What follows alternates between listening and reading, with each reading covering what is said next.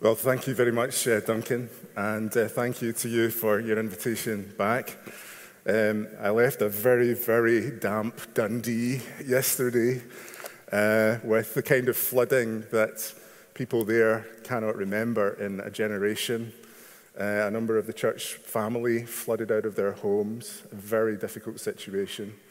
But I'm very glad to be here, but remember us as we try to help and support one another. And don't worry about the technical problems earlier on. I learned very early on as a pastor to never, ever give the technical team hassle about these things because, first of all, they do a fantastic job, and these things are only noticed when they go wrong. And secondly, they can wreak terrible revenge on you as a preacher. So thank you guys for all that you do. Well, Duncan read for us Psalm 8, and I would invite you to turn to that psalm as we look at it together. And as you do that, let me ask you, what is your favorite hymn? What is your favorite hymn? Was it that hymn that we've just sung together? How great thou art. That would be a favorite for many people. Or praise my soul, the King of heaven, to his feet thy tribute bring, ransomed, healed, restored, forgiven, who like thee his praise should sing. What does the singing of your favorite hymn do for you? Maybe you've been coming to church and the kids have been playing up. Maybe you've lost your keys, or you've misplaced your mobile phone as I did this morning. You're flustered. You come in. The band strikes up. Oh Lord, my God. When I in awesome wonder, and suddenly something begins to happen. The combination of the music and the truth begin to impact upon your heart. And you begin to raise your gaze to the God who is the focus of your worship. And as you do that, your perspective changes, doesn't it? From the things of this world that are passing and transitory to that which is ultimate and eternal. Well, Derek Kidner, who wrote a wonderful commentary on the Psalm, says this Psalm, Psalm 8, is an unsurpassed example of what a hymn should be, celebrating as it does the glory and grace of God, rehearsing who he is and what he has done, and relating us and our world to him with an economy of words and in a spirit mingled with joy and awe. David, the writer of this psalm, erupts with a song of worship. The Psalms are the songbook of the Old Testament. And there is something powerful and emotional about truth allied to tunefulness, isn't there? God is so wise. He knows what makes us tick. He knows that we need his word, but he also knows that we can be inspired emotionally by the worship, by the music that he creates in and through us.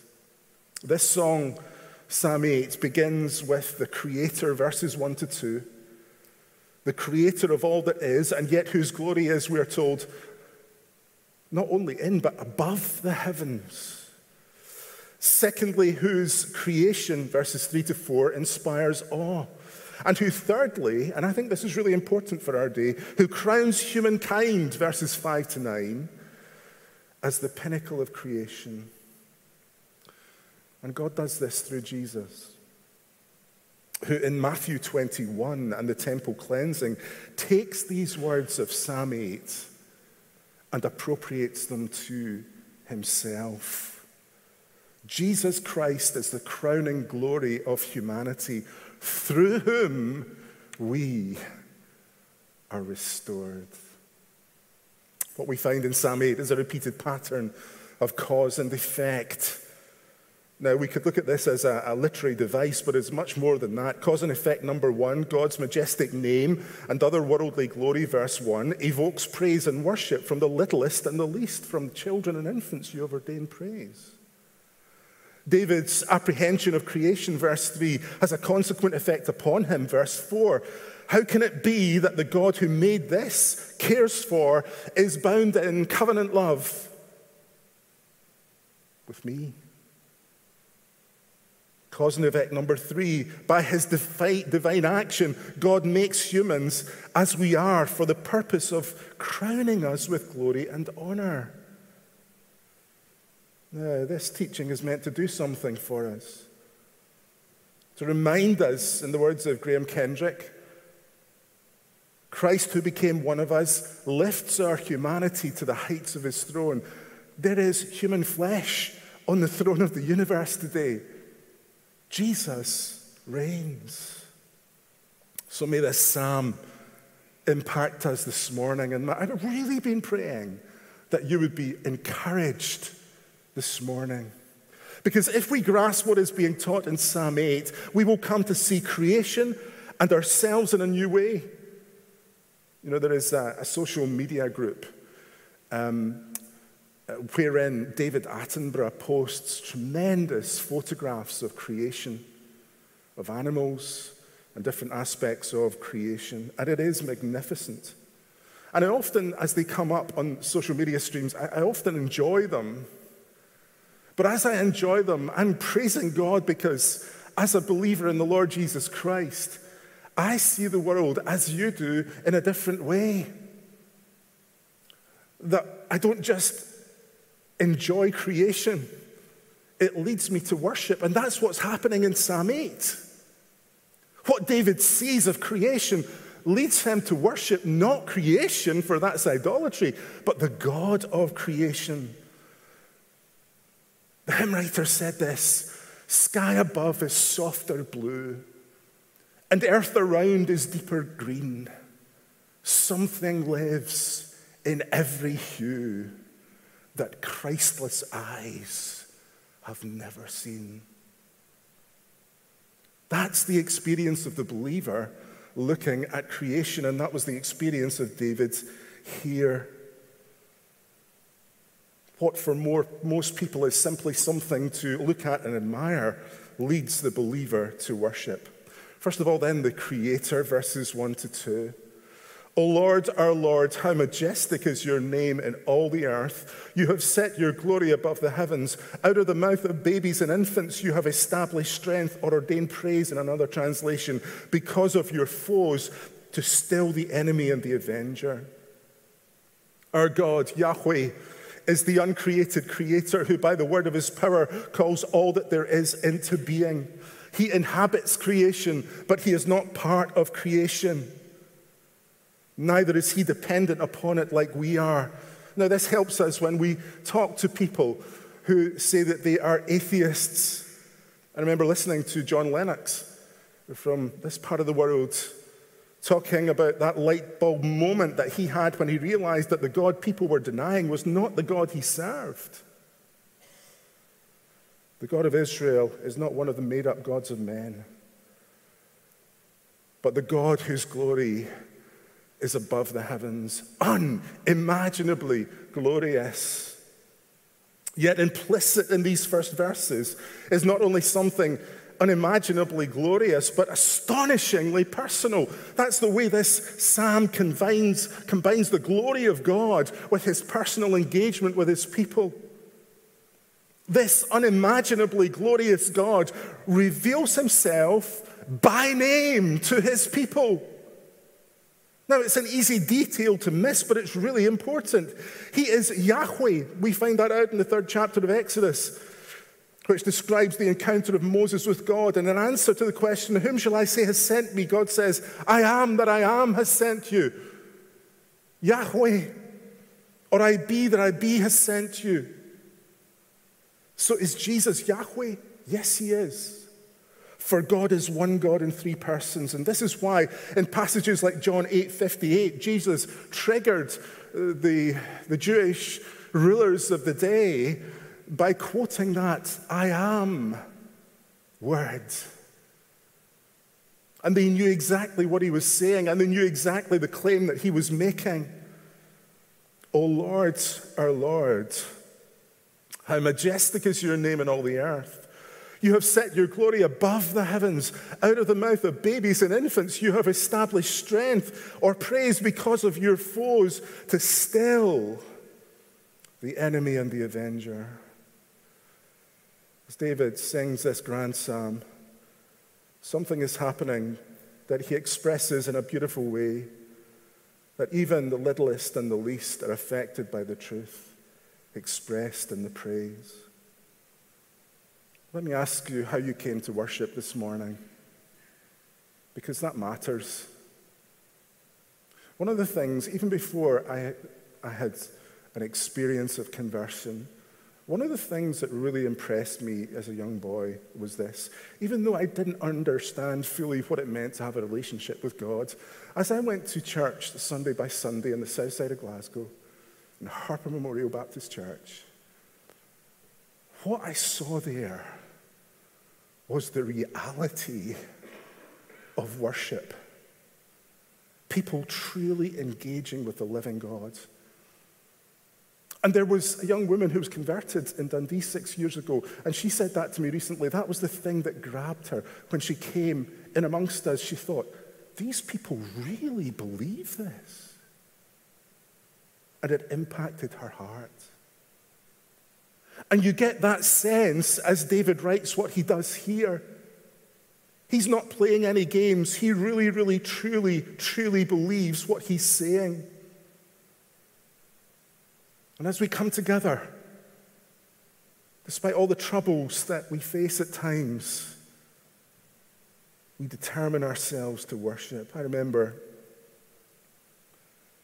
not long after we were first married, my wife was very, very ill. And it lasted for years. And I remember in troubled times traveling around the west coast of Scotland working and slipping those worship cassettes into the cassette player, young people. It was a little cartridge with 2 spools and some tape that went round. And the wonderfully satisfying thing about tapes was that if they went wrong, you could fix them with a pencil, couldn't you? Do you remember that? And I held the office record for the most radio cassettes stolen. And I think there was a reason for that, because so often I was lifted by listening to the music on them. It just changed the whole perspective for me.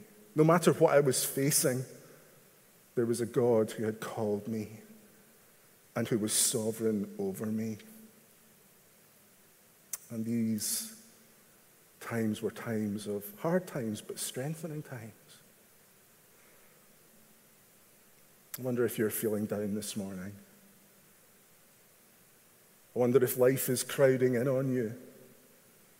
Then what should you do? Well, you should do what you're doing now. You're joining in worship with other believers. That's a great thing to do. Or if you can't listen to worship songs, or here's an idea, a radical idea, get a hymn book and use it. And sing your way back to strength, and in so doing, silence the enemy. That's what's happening here. Silencing the foe and the avenger in the praise of our living God. David says, "O Lord," that first word is Yahweh, I am that I am, our Lord. The second word is Adon, which means firm, strong Lord and Master. "O Lord, our Lord, you have set your glory above the heavens." And then the consequent impact is, out of the mouths of babes and infants, you have established strength or praise because of your foes to still the enemy and the avenger. So something happens not only to you when you worship, but something happens to the enemy, and it's this. His mouth is shut. And that's wonderful. So get your strategy sorted out. It's very practical this morning. Get your strategy sorted out. Sing a psalm. Develop your playlist of new worship songs and old hymns that will lift you, and then go and sing your wee heart out. Find out what happens. as the truth allied to music impacts your heart. God is so wise. He knows how we are made. And then secondly, the Creator, whose creation, verses 3-4, inspires awe. When I look at your heavens, the work of your fingers, the moon and the stars which you have set in place, what is man that you are mindful of him, and the Son of Man that you care for him? And so the movement in the psalm is outward from the Creator to his wonderful creation. Now I wonder here,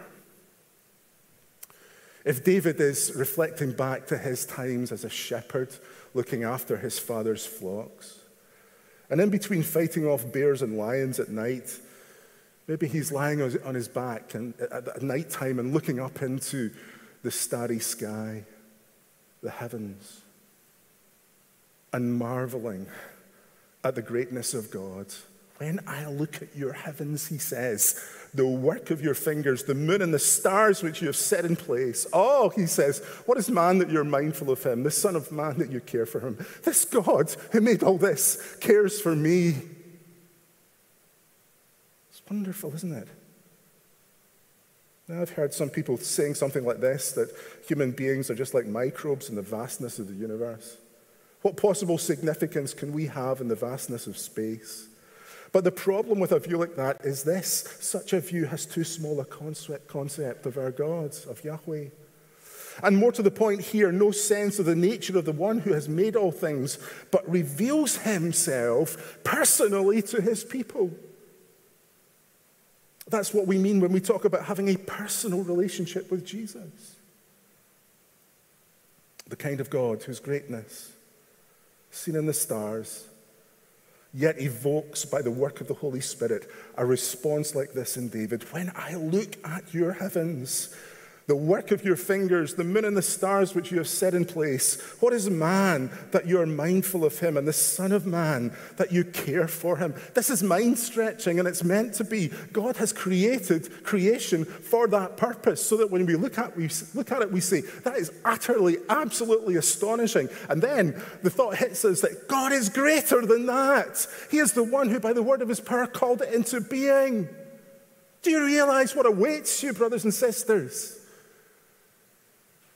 as you move towards meeting that God in eternity? It is wonderful. Absolutely wonderful. Mind-stretching. David looks at creation and wonders at God's care. That should bring you security as well, that in whatever you face this morning, God's got you. If you belong to Christ, you are secure in him. Because the God who made all that there is has you in his grip. Our God is far greater than words can make known. Exalted and holy, he reigns on his throne. In infinite splendor, he rules over all, yet he sees the poor sparrow, and he knows when she falls. His power is great and will ever endure. His wisdom is peaceable, gentle, and sure. But greater than all these glories I see is the glorious promise that he cares for me. So what are our two takeaways so far? Well, first of all, if we're feeling down, we sing God's truth. Elton John sings that sad songs say so much, but God's word of itself put to music says more. Sing your way to strength. Truth to worship. Feeling blue? Well, get out and look at the heavens, number 2. And know that you mean something to the God who made the Milky Way. From awe to worship. Life in a different dynamic. And then thirdly, the Creator who crowns humankind, verses 5-9, as the pinnacle of creation. Verse 4, beginning there, what is man that you're mindful of him, and the Son of Man that you care for him? Verse 5, yet you have made him a little lower than the heavenly beings and crowned him with glory and honor. You have given him dominion over the works of your hands. You have put all things under his feet, all sheep and oxen, and also the beasts of the field, and the birds of the heavens, and the fish of the sea, whatever passes along the paths of the sea. So this Creator, whose name is majestic, whose glory can only be fully known by himself, holds, wait for this, a high view of humanity. In a world where human beings are looked on as a rash on the face of planet Earth, God's view is different. Each individual made in his image and having an inherent value thereby. Humankind as the pinnacle of creation. Now we are lifted by this thought. We might be tempted to stop there. We hear the echoes and the strains of Louis Armstrong, don't we? I see trees of green and red roses too. I see them bloom for me and you, and I think to myself, what a wonderful world. I see skies of blue and clouds of white, the bright blessed day, the dark sacred night, and I think to myself, what a wonderful world. And we think, isn't the world wonderful? And then the news comes on. News from Palestine, news from Israel. And we know that something is wrong. It was just an incident that happened a few weeks ago. I was just going into the office in Ward Road in Dundee, where the church is, and it just really hit me. I was just walking along, and this woman walking along, and she was weeping into her mobile phone. And it just hit me really hard. I don't know what's going on in her life, but something's gone wrong. But it seemed to me just to stir in me the thought that there is something wrong in our world, despite all of its magnificence and beauty. You see, when David is talking about humankind in these terms, he's talking about humankind in its primal form, for he knew his world, and let's face it, David knew himself as well. Genesis 1, beautiful, beautiful chapter of God's creative power. Then God said, verse 26, let us make man in our image, after our likeness, and let them have dominion over the fish of the sea and over the birds of the heavens, and over the livestock and over all the earth and over every creeping thing that creeps on the earth. So God created man in his own image. In the image of God, he created him, male and female, he created them as the pinnacle of creation. The pinnacle of creation. Verse 31 of chapter 1, and God saw everything that he had made, and behold, it was not just good, was it? It was very good. It was very good. And there was evening and there was morning the sixth day. But, and watch out for the profundity of this, Genesis 1 is followed by Genesis 3. The serpent, the fall. Did God really say? Brothers and sisters in Jesus, the attack is always on the word. The plan of the enemy is always to undermine the word. Did God really say? And God's vice-regents on earth, the primal two, Adam and Eve, listened, and the crown slipped. Now, you might be thinking, well, Jim, if only you just stopped a few paragraphs ago, you know. We were all very happy. We were going to go home and have a nice lunch and all is well with the world. Now you've ruined the whole thing. You've burst our balloon. But it gets better. It gets better. Because David knew that one day God would act to change things permanently, eternally, through his line, a son to come, inaugurating an eternal reign and recovering and recrowning a fallen humanity.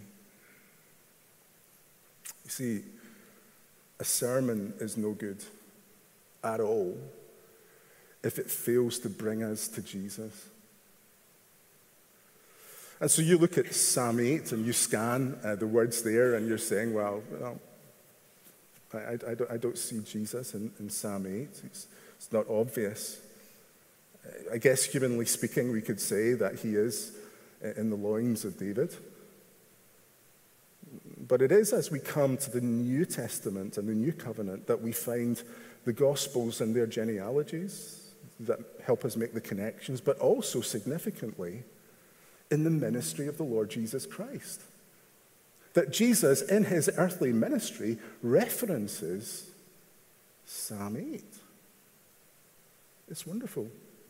Turning your Bibles to Matthew 21 and verse 12. Because one of the things I like to emphasize is the connectedness between Old and New Covenant Scripture.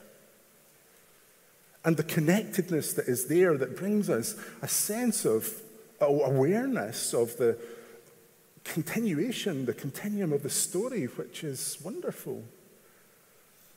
Verse 12, we're told, "And Jesus entered the temple and drove out all who sold and bought in the temple. And he overturned the tables of the money changers and the seats of those who sold pigeons. He said to them, 'It is written, my house shall be called a house of prayer, but you make it a den of robbers.'" Verse 14, "And the blind and the lame came to him in the temple, and he healed them. But when the chief priests and the scribes saw the wonderful things that he did, and the children," now note the children there, that detail is very important here, "and the children crying out in the temple, 'Hosanna to the Son of David,' they were indignant, and they said to him, 'Do you hear what they are saying?'" Now, what are these Jewish leaders saying to Jesus? They're saying that you, Jesus, are the promised one of God. Stop them saying this because it's an outrage. And Jesus said to them, "Have you never read? Have you never read that out of the mouths of babes and nursing babies, you have prepared praise?" Now, Jesus was furious when he went into the temple because the very area, the space that should have been a welcoming place for worshippers, was being blocked by inappropriate commerce, shady dealers. And that's why Jesus was so angry and cleared the place. And then the children significantly call out to Jesus, "Hosanna to the Son of David." They are recognizing his messianic credentials. But there's more to come. Do you see what Jesus just did there? As the children cry, the Lord Jesus Christ appropriates words of praise to Yahweh in Psalm 8 to himself. In other words, he's saying to these Jewish leaders, what these children are doing is perfectly appropriate, for this is who I am. Here is David in Psalm 8 speaking to Yahweh and saying these words, "From the lips of children and infants you have ordained praise." Jesus takes those words and appropriates them to himself. For he is God's anointed. He is David's son. He is God from eternity, come to share our humanity, to lift us up by grace through faith in him and his finished work, to recrown us with dignity. This is what Jesus came to do. And he would do so by taking the place of sinners on that cross and rising on the third day, so that we can say today, the head that once was crowned with thorns is crowned with glory now. And in him, and this is the point, in him we are also being restored. God has not forgotten that human beings are the pinnacle of creation. And all this in a song. All this in a song. You know, I was studying this a few weeks ago, and I was reminded of an incident that happened to me when, I was going to say when I was working. I still do work, but I suppose when I had a real job, you know.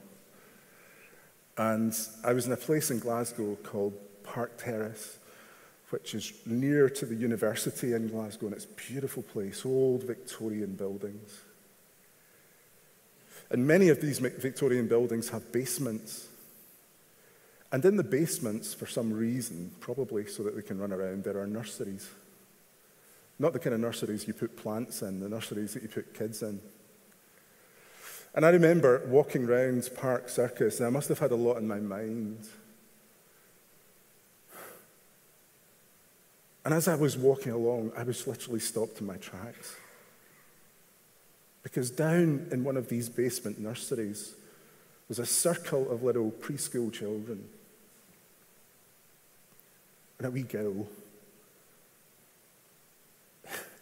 is singing, "Jesus loves me. This I know, for the Bible tells me so. Little ones to him belong. They are weak, but he is strong." And the truth of that, allied to the tunefulness of that, stopped me in my tracks. Such a simple thing, a beautiful thing for a wee preschool girl to do, that it changed my day. And when we come to discover the truth of God, that's wonderful. But when we sing it together, we just collectively raise our gaze, and our day is changed. It was utterly beautiful.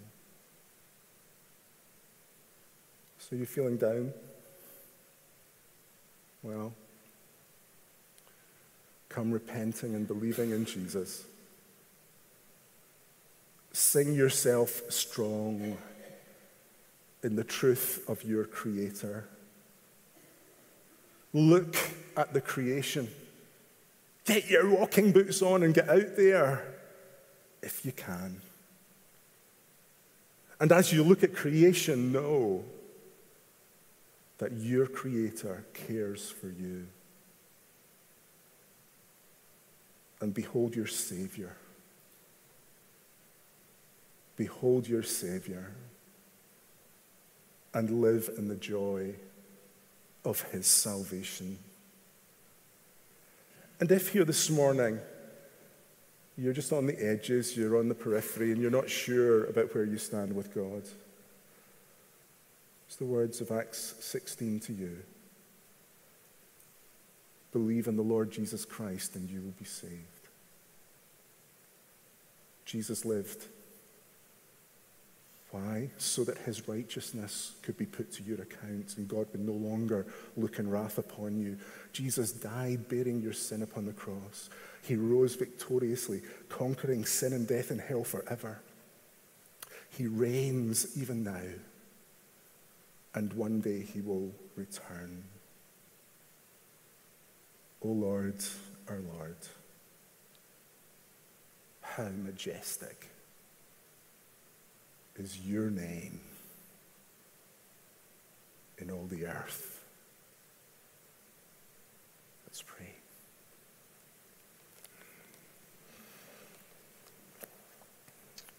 Father, we love you. Lord Jesus, we love you. Holy Spirit, we love you. And we ask, Lord, that we would live in the light of who you are and what you have done for us in Jesus' saving work. Help us, Lord, in whatever stage we find ourselves in life,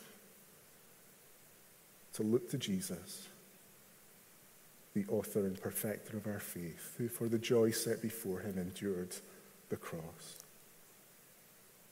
Help us, Lord, to sing his praise with a sense of reality and joy to the glory of your name.